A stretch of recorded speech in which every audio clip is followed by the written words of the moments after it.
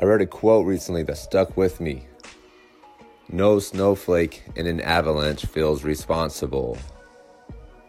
This avalanche created this powerful, damaging avalanche created by billions of individual snowflakes. But not a single snowflake in that group feels responsible for the avalanche, right?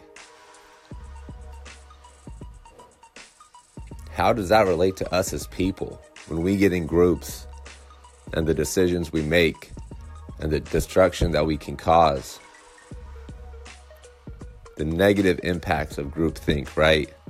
But there's a difference. We are different than snowflakes. We have the option of using our legs, and using our minds, and making decisions.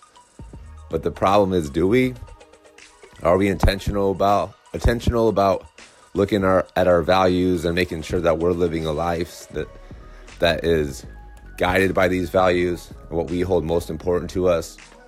Or do we just go with the flow? Are we influential, or are we being influenced? And are we aware of when we are being influenced? Because it's okay, right? It's okay to learn things from people. That's what we're supposed to do as part of growth. But at the same time, we need to understand really what information we're feeding ourselves.